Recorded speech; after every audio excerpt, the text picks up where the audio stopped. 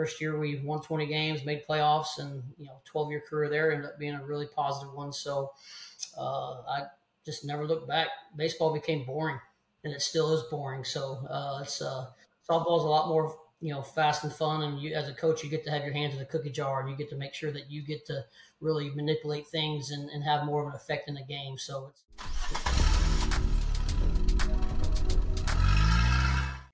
Welcome to the Car Ride Home podcast. I'm honored today to be joined by Dave McCorkle. I'm going to give all your titles here in a sec. Let's see if I can do this. Dave is the National Director of League Operations for Alliance Fastpitch. I think I added events recently too. Co-owner and Director of Operations of Prospect Wire Softball, Texas Bombers Academy Director, Texas Bombers Gold Coach, former high school softball coach, and if I got this correct, 8U coach pitcher. Is that correct? Yeah, that's done now. I retired that. We're going to 10U now, so no more getting balls hit at me, and no more my wife paying kids $20 to hit me, since my theory is hit the net when it comes to hitting. So I don't have to worry about that. Well, it's fun because you and I get to hang out daily now. So we're going to put on different hats and be really serious and talk about our podcast here. But I'm excited to dive into, in your title, there was a lot of operations director. And I wanted to take this time, especially in the season that we're in, when this is produced in July, of heading into our national championships. And I think there's so much behind the scenes stuff that people have no idea. I didn't even know, right? I used to just show up to a tournament. So we are going to get into that. But first things first, we got to set the stage in the car ride home. So I'll give you control of the music. What are we listening to? Clay Walker and Pandora. Oh, interesting. Yeah, Favorite Clay Walker sometimes song? sometimes three doors down, Pandora. So a little mixture of the two. I think you just showed your age. Usually the kids are in the car with me, so I have to be somewhat limited to the music. So that's the best two stations I have. And then, of course, sometimes Kids Bop for the kids. Fair enough. Where are we eating on the car ride home? Chick-fil-A. So unless we get to stop, then it'll probably be a Mexican place that we stop and get some chips and salsa and queso and do what we do there. Spoken like a true Texan. What is your most, and you've worn many hats, whether being an athlete yourself, being a coach, whether it's high school, travel ball, or even now being a dad. What is your most memorable car ride home? What's the first thing that comes to mind when I ask you that question? My car ride home memory is me riding home. My mom and dad were always very good on the car ride home, is did I play my hardest and play my best? Which is obviously where my core values of as a coach and everything I do with attitude and effort come from. Is, that's it was non-negotiable. If I didn't play hard, it was not pretty. And I learned real early that, my attitude, I got yanked out of the dugout by my ear one time because I pouted about an umpire's strike zone call, which was a bad call, but it's not negotiable, as I got dragged out of the dugout by my ear and was not able to play the rest of the game. And so, it's just, I learned that it was, obviously as a Pete Rose fan, is that, hustle is key. And the attitude and effort you carry is not only on the field, but off the field is your character forever. What about, because you're now responsible with the Texas Bombers organization, and you deal a lot with families and with parents, or even working with your different coaches that are inside of the academy or inside the Bombers. What are some of the conversations you have with them about, the way to talk to their team or the way to talk to their players after games? My biggest message is, if, put them in the Bombers situation in our program, is you're putting them here for the coaching and the competitive side and the high level we play at. So you be the parent, you love them on the way home. You have your family non-negotiables, whatever that may be. Obviously you want to make sure you address those. But when it comes to, how they play, just make sure that they're focusing on their core values of their family or whatever they have set forth. And let us, do the coaching. Let us, obviously we're tough on kids sometimes. And, make sure that they get the hug and that, they know that you loved watching them play and they get that feeling on the way home. I love it. Well, we all know you now, wearing many different hats inside of softball, which is crazy how well you juggle all of that. You and I first met back in Texas A&M softball camp But can you give a little bit of your background, even growing up in Oklahoma, being a baseball player? Can you give us that brief overview and the route that you took to where you are today? Whew, obviously played a lot of sports. I wrestled, played basketball, played soccer. Was in the Olympic development soccer program and had a choice going into high school. That was I could play baseball or play soccer, and baseball was my love. Wiffle ball tournaments. I'd get the whole neighborhood together and draw up brackets and play out brackets. And from the time I was probably 8 or 9 years old, and going into college, I went and worked intramurals so I could draw up brackets and run events and help end up coordinating a lot of intramurals and officiating and stuff there.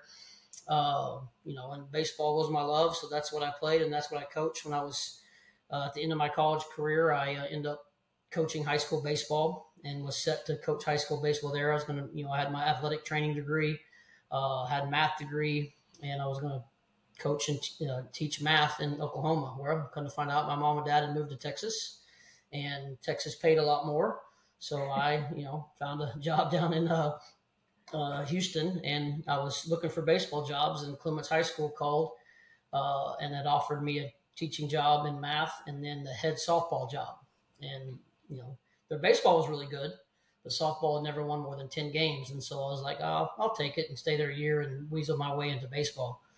And luckily I had some really good kids and parents that just needed some coaching. And so I didn't know much about pitching other than pitch calling and doing those things. So I kind of just went with what I knew with baseball and really instilled the attitude and effort deal. And we kind of took off there at Clements. And first year we won 20 games, made playoffs, and 12-year career there ended up being a really positive one. So I just never looked back. Baseball became boring,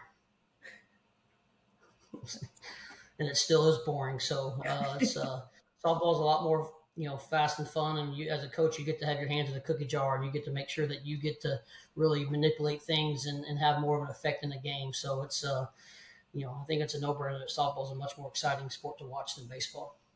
It's fascinating just hearing you say that at 8 years old in wiffle ball, you were building brackets. And then in college, you were building brackets. So, which is crazy and explains a lot of what you do today. Can you talk about when you're coaching in high school, when you made the switch to travel ball and really how you built the organization and were able to do both? Well, my second year, I had Dan Hell, who had approached me about coming to coach travel ball for, at that time, the Sugarland Shock. And I really didn't know much about it other than what my players and parents had said. And, so I got into that. We got really good.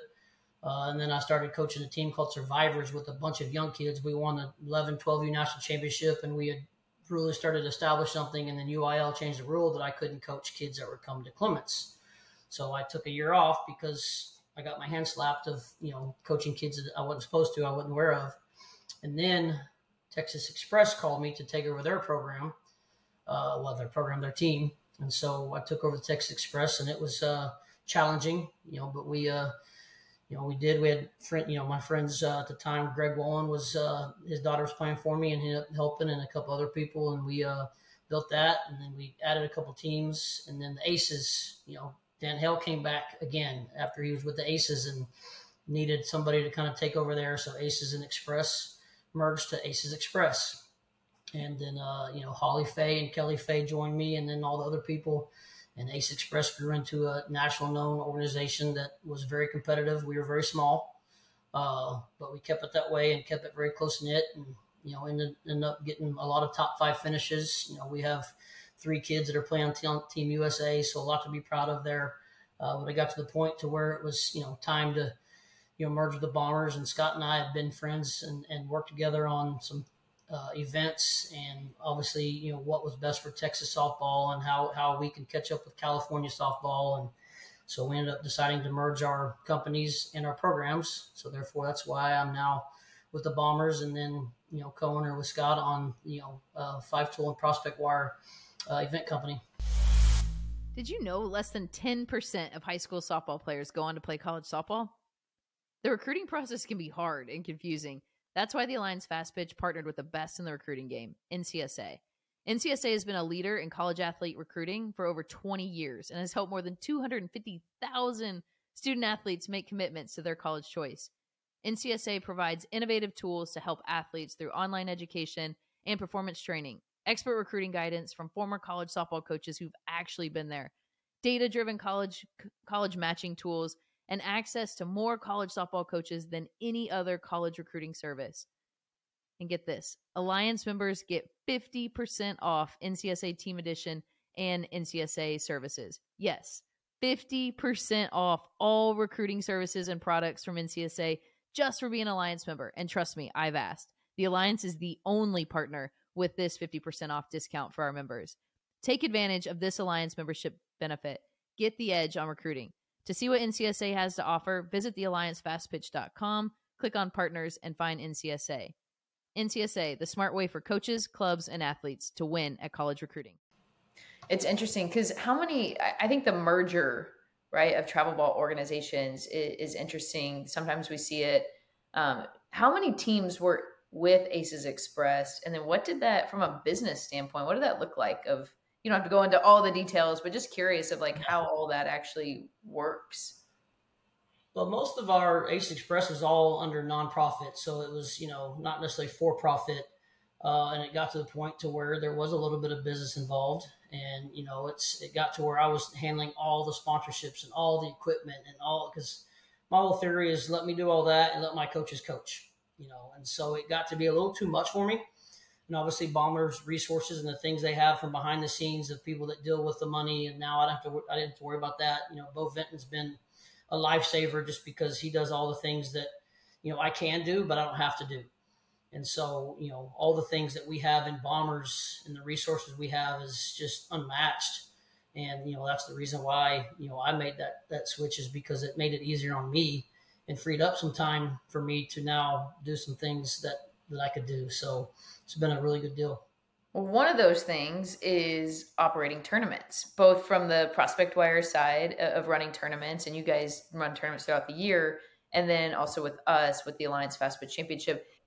How'd you, besides building brackets and wiffle ball at 8 years old, what was your first tournament? Do you remember running that first tournament, and how has that passion grown into what you're doing today?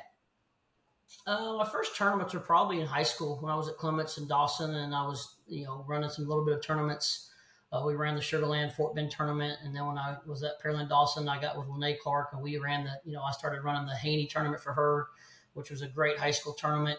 And then I was just running some small round robins and some stuff with our Ace Express, and then Scott and I got together and kind of had the idea of a Gold Cup, and Scott's an idea guy, and I somewhat stole his idea, and I'm the one that executed it. And we started the Gold Cup, and then I started Gold Cup events, which included, a Gold Cup and a Summer Cup and a Winter Cup, and so we just kind of staggered into the level of, going from 8 teams to 40 teams to 60 teams to, 100 teams. And I just, I enjoyed doing it. I like to obviously be creative with formatting and brackets and the things we do there. I'm kind of an over communicator. So when we do have events and do have formats, I try to make sure that communication is crystal clear, and that, teams and players and coaches appreciate it.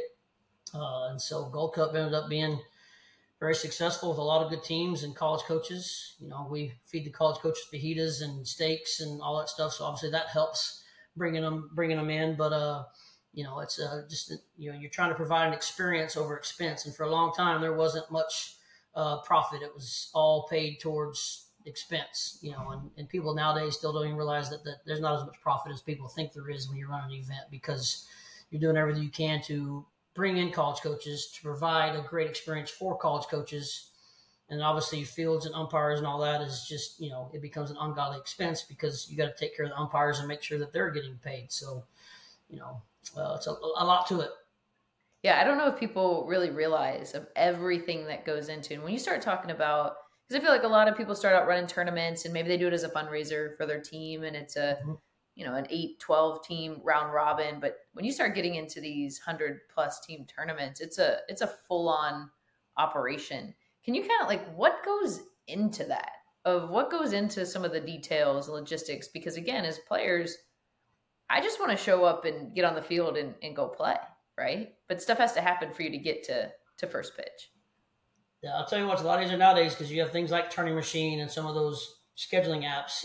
I had built all my stuff in Excel. So I had an entire Excel database of things that I had built personally and that, fed from one tab to another and created brackets and provided those on PDFs and tried to create a website. And so, I mean, that was challenging, but it's fun, but then it came to a point where Tourney Machine came about. I think I missed the boat because I probably could have built Tourney Machine because it really is just an Excel spreadsheet all into an app. But things like that have made it a lot easier.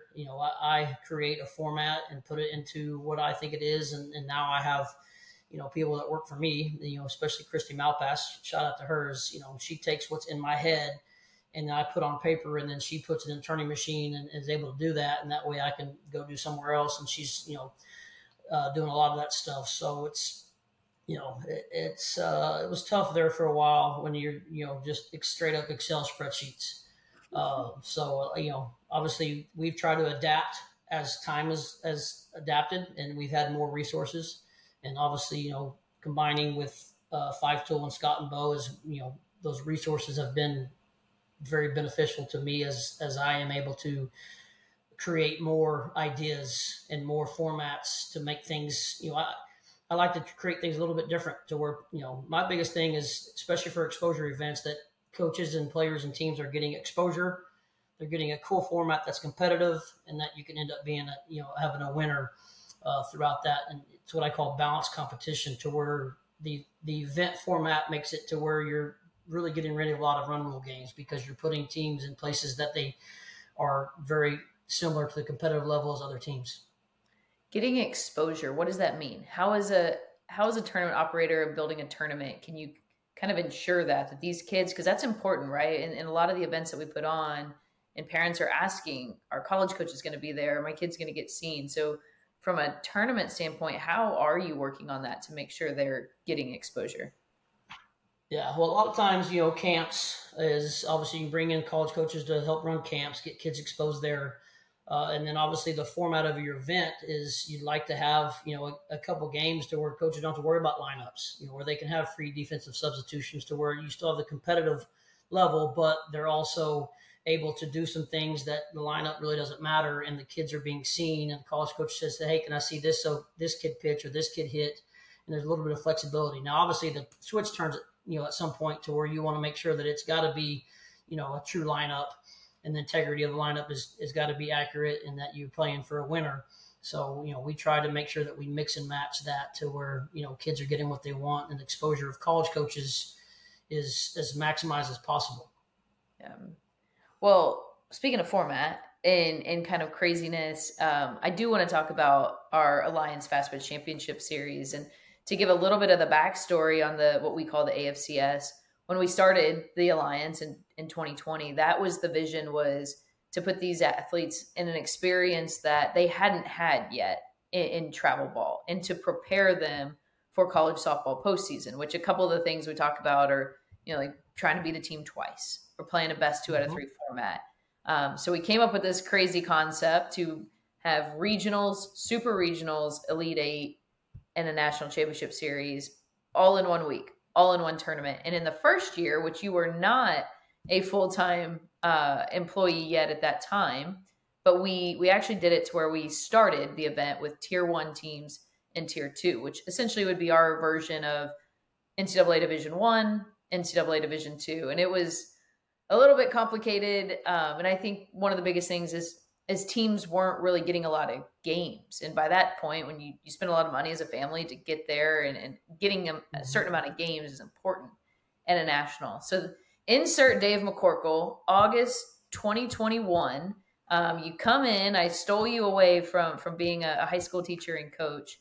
And one of the first things that we went to work on was the AFCS format and just tweaking it a little bit, right? Where we still kept that core value of mimicking or somewhat emulating college softball postseason. But we made some tweaks. So take us through your thought process. Because I remember you're like, I can't get this out of my head. Take us back of like what was going on in your head when you looked at that format and how we could adjust, and explain what that is today.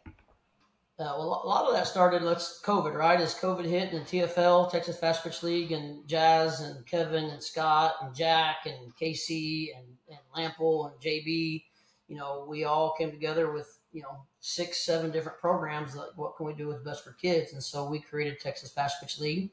And, we're in Texas. We're fortunate enough to be able to play before anybody else's play. So we created a format for that summer championships that was almost exactly like College World Series. Is teams played in regionals on 1 day or 2 days, and then they went to supers, and then they split out and went to Elite 8.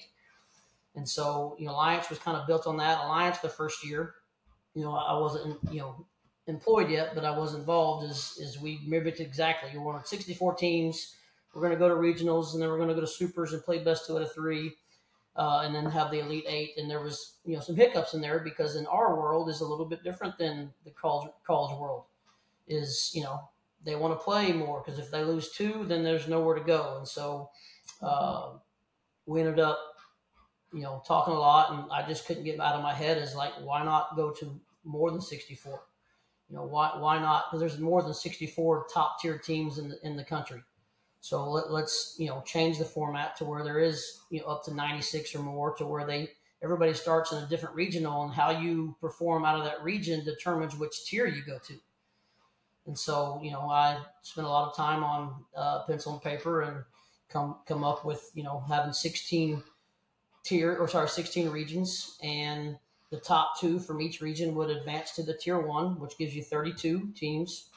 The 3rd and 4th place team would go to tier 2, and then the 5th and 6th and beyond would go to tier 3. And now you have 3 different national championships all within one. And so now those teams, Joe Brewer in Northwest said it best one time. He's like, we don't know where we fall. We don't travel. We don't know where we're at. We think we're one of the top teams in the country, but, we want to get there and then figure it out without having to pay a lot of money to figure it out during the year. So that really struck to me as like, all right. And so a team like that, or a team that goes 0-2 in regionals, but now they're in tier 3 to where now they know where they're at. They can go compete. It's a start on day 3. It starts over. So they can compete for that tier 3 national championship, and it's a better experience. And so, the experience was always my thing, is if I was a top team, if I was a middle team, if I was a lower team, how can I make sure that all 3 levels are getting the best experience possible? And so last year, that's when we went into 3 different tiers that feed out. And it was awesome seeing tier 3 teams competing, because they truly felt like they had a chance to go win something instead of just being the, 65th place team that's, not playing for anything. They are playing for something.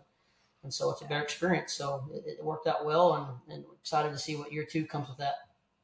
Yeah, it's interesting, right? It kind of goes back what you were saying on building balanced competition.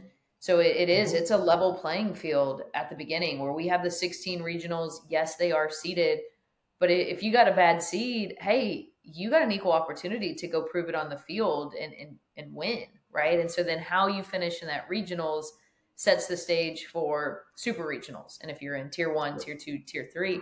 And I remember last year, there were some teams that, hey, they lost a couple games. That maybe started 0-2, but they weren't done. They dropped down into super regionals in this different tier, and they make this run. And it's kind of a cool experience that you get to watch, from that.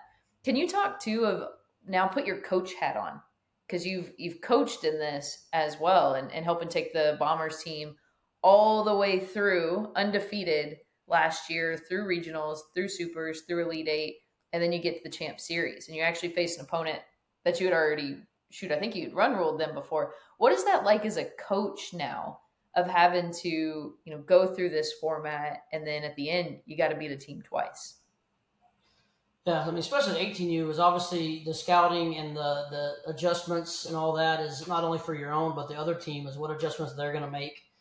Obviously we had run ruled the team and played really well. They made some adjustments, came back, and it looked like a different team out there because they made adjustments. And so, we're in the final series and we're trying to make adjustments, and you just stop and you're like, man, this is exactly like the kids are going to be in college. And not just Division I, but Division II, Division III. I mean, Wade Wilson at TLU is a great friend of mine.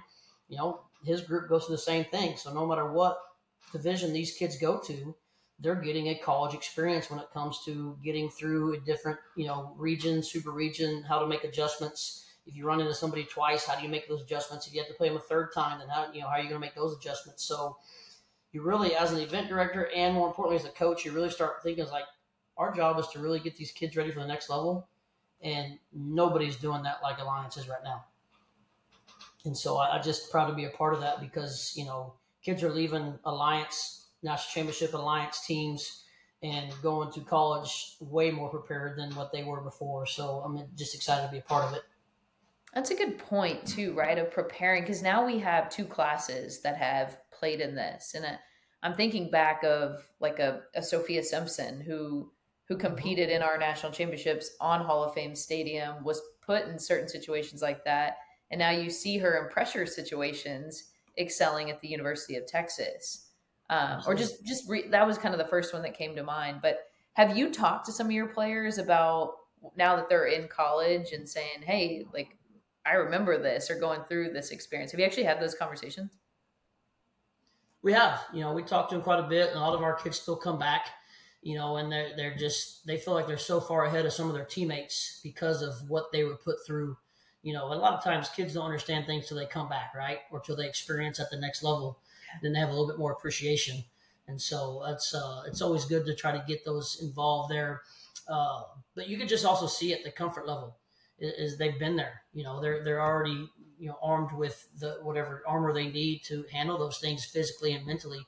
Because it's a grind. I mean, it's an Alliance National Championship playing all the way to the end is a grind, and it's I can only imagine it's very similar. Now it's in a lot less time, but that's, we obviously don't want to bring teams to one here and then go here and then go here. We want to do it all within 6-7 days. So a lot of those kids, they say it, but you can also see it as they're a lot more comfortable. They've been in some big stadiums because we're able to, provide some stadium for some of our big games. So it's exciting to see them get the opportunity. Well, another big difference that we have with the Alliance is our seating process, where we actually have a seating committee that's looking at the body of work, very similar to the NCAA selection committee and the selection show that you go through. Because I know you just sent the list yesterday to our seating committee. Can you explain what that process is like from your standpoint of what goes into the seating process of the AFCS? Yeah, first of all, I'm so excited that I'm not involved with it and there's no coaches involved with it. So a lot of people think that Alliance is doing this, but we have a very handful of selected individuals that run event companies, run evaluation companies, run camp companies that don't have teams or programs. So Derek Allister, who's, one of the most respected persons in the sport, leads that committee. And, he takes it and he calls event directors. He's not necessarily calling coaches. He's calling people that run events that aren't coaches and see how people do across the country. Obviously we have our ranking system, which is, it's accurate as the data makes it, but there's a lot of other things involved when it comes to that. So they take a lot of different variables. In the last couple of years, they've been very good. If you look at the final results and the initial rankings, it's, initial seedings, they're pretty spot on. They may miss some here and there, but they really are a unbiased committee that truly is just trying to get a top 32 from top to bottom. And they obviously want to try to prevent, somebody in the same region playing at the same time from the same state, from the same league. And so there's comes some those things involved, but it's a lot to it. We sent that yesterday and, they'll be working the rest of the week on that to where they can get it back to Triple Crown and get that scheduled to where, hopefully by Monday it's scheduled, but it's a long process. They do a lot. We appreciate them a lot. On the Alliance rating system, I think this is an important thing too, of just telling people, because the points, we keep points, your team earns points. Can you talk a little bit about that and what role do our points play into the seeding process and then teams, collecting points along the way? Yeah, I mean, Athletes Go Live has been great for us because they've, really built a system for us that, teams that score underneath an AGL event code through Alliance, that results in data when they stream and score automatically populates, and, the result of the game and then the stats all get populated into our statistics that we're able to do a lot of things with. But the result of the game is the ELO system rating, to where it's, a worldwide ranking system that bases off strength of schedule, who you've played, the wins and losses, and it truly is bringing things from results on the field and not just somebody saying, hey, this team should be number one. And so, there are some teams that, maybe don't use AGL.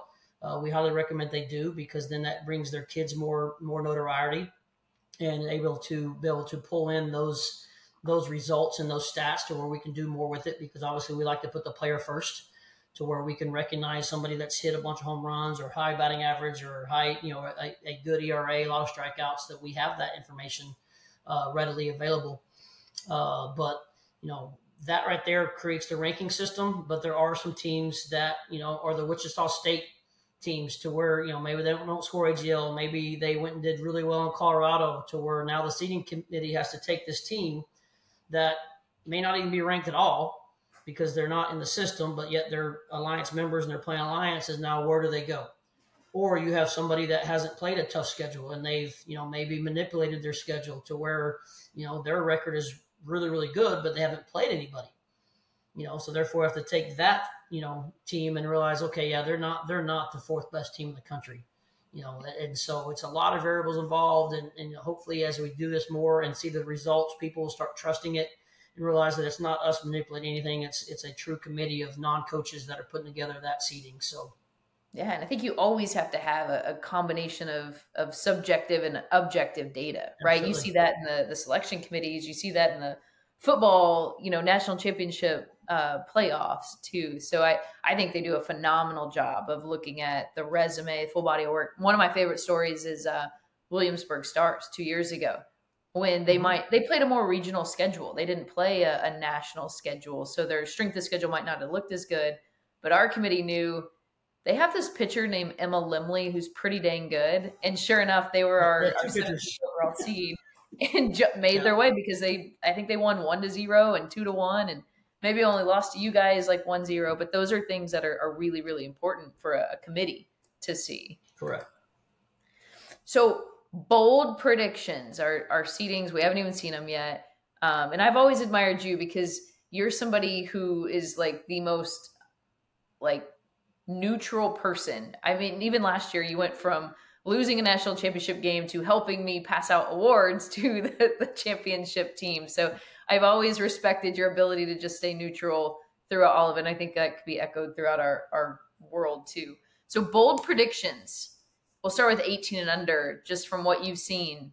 Give me your prediction on a national championship matchup. I think Batbuster Stith will definitely be in that. We can go Final Four.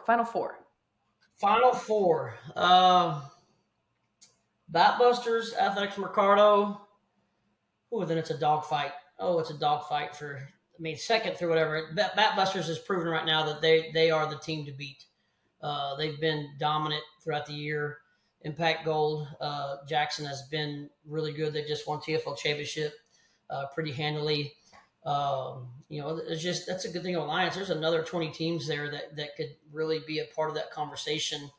Because you got Aces and Iowa Premier who are, beating as a lot of us are playing each other, and recently in Colorado events. And, there's 3 different major events in Colorado that all those teams are playing each other, and they just kept beating each other, which, iron sharpens iron. So that's, I think, what we're built on, is we keep doing that. So I just don't know if I could give you those others. I think Batbusters, Athletics Mercado will be a Final Four.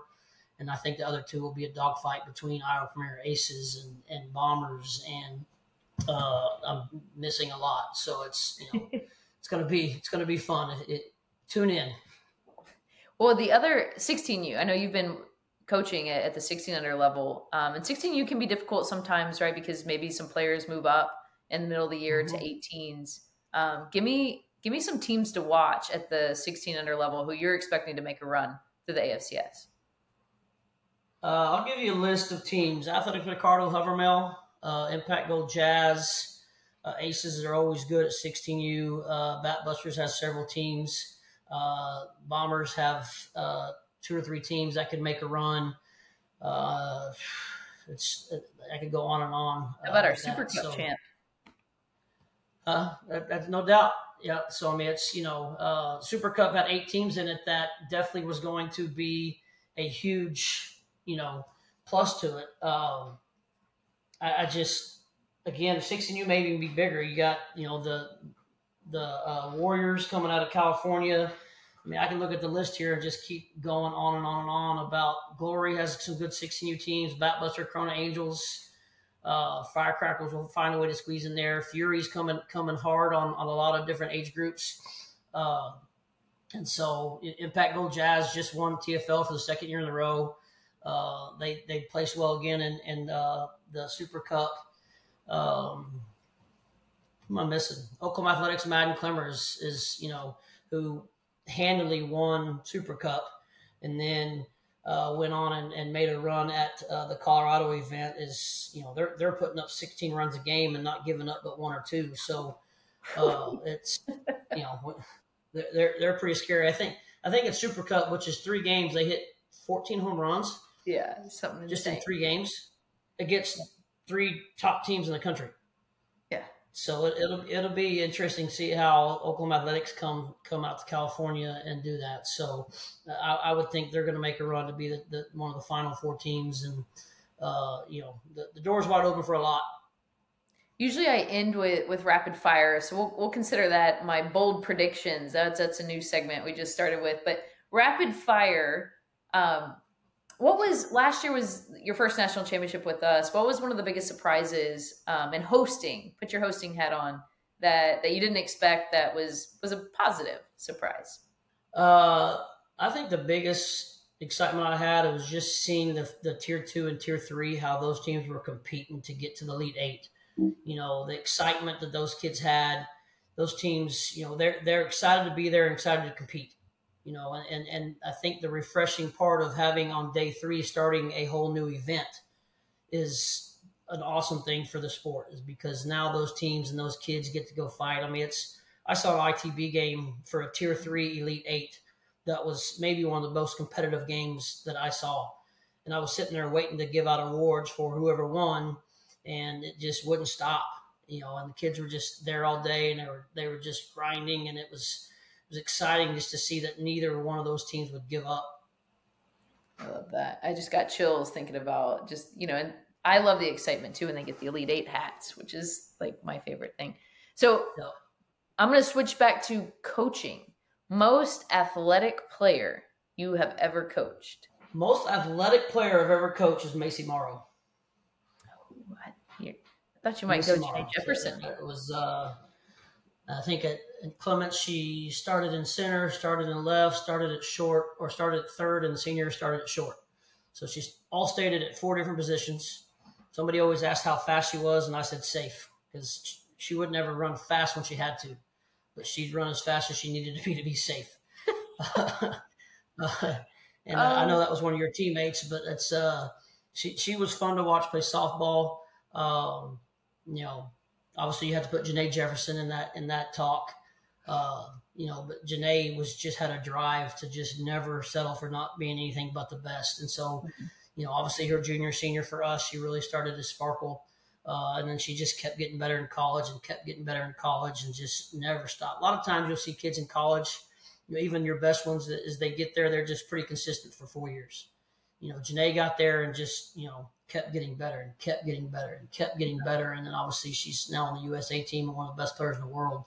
I would say she's probably, one of the most athletic, but Macy was she was a rare breed when it comes to overall softball player. He had the arm, she could swing it, she could bunt it, she could run it. She was fun to coach. Oh man. She scored the most important run in my career, which was to beat Florida to go to the national championship game. So you're talking about safe, probably ran her fastest in that, scoring from first to home. Yeah. And you can answer this however you want. Most surprising player you have ever coached? I'll be honest, I think Kelly Maxwell may be the most surprising. The reason I say that, because she had some pretty major injuries to her back when she was a junior. And so her recruiting was limited. Obviously she's a topic of a lot of softball talk right now. But when she went to college, she had to redshirt because of injury, just wasn't where she needed to be. So Kenny wasn't quite ready. Redshirted her. She went through some, struggles, obviously physically and mentally. Is she ever going to be able to get back to be as strong as she possibly can? So, I mean, it was surprising to see a kid nowadays grind through all that and come out the other end with, stronger mentally, physically, to where, now obviously she's one of the best pitchers in the world.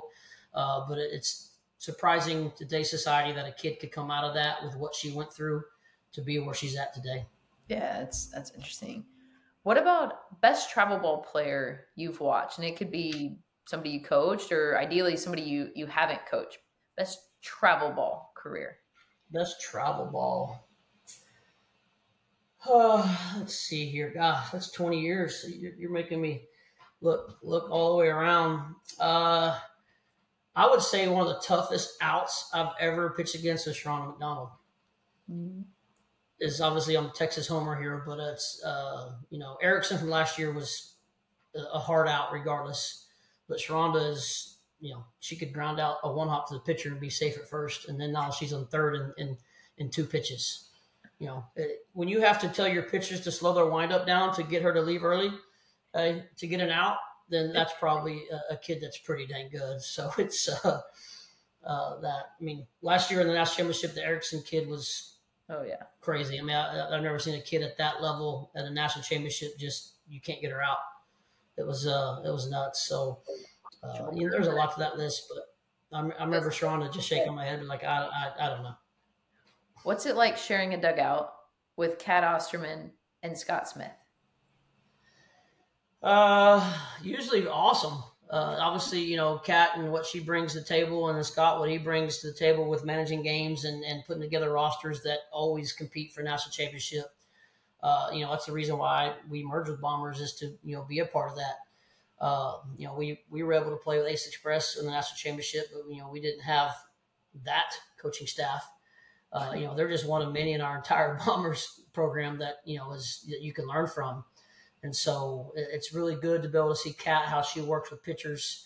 And then obviously Scott has his role in that with the rest of the team. So it's a lot of fun being part and just being named in that same coaching staff.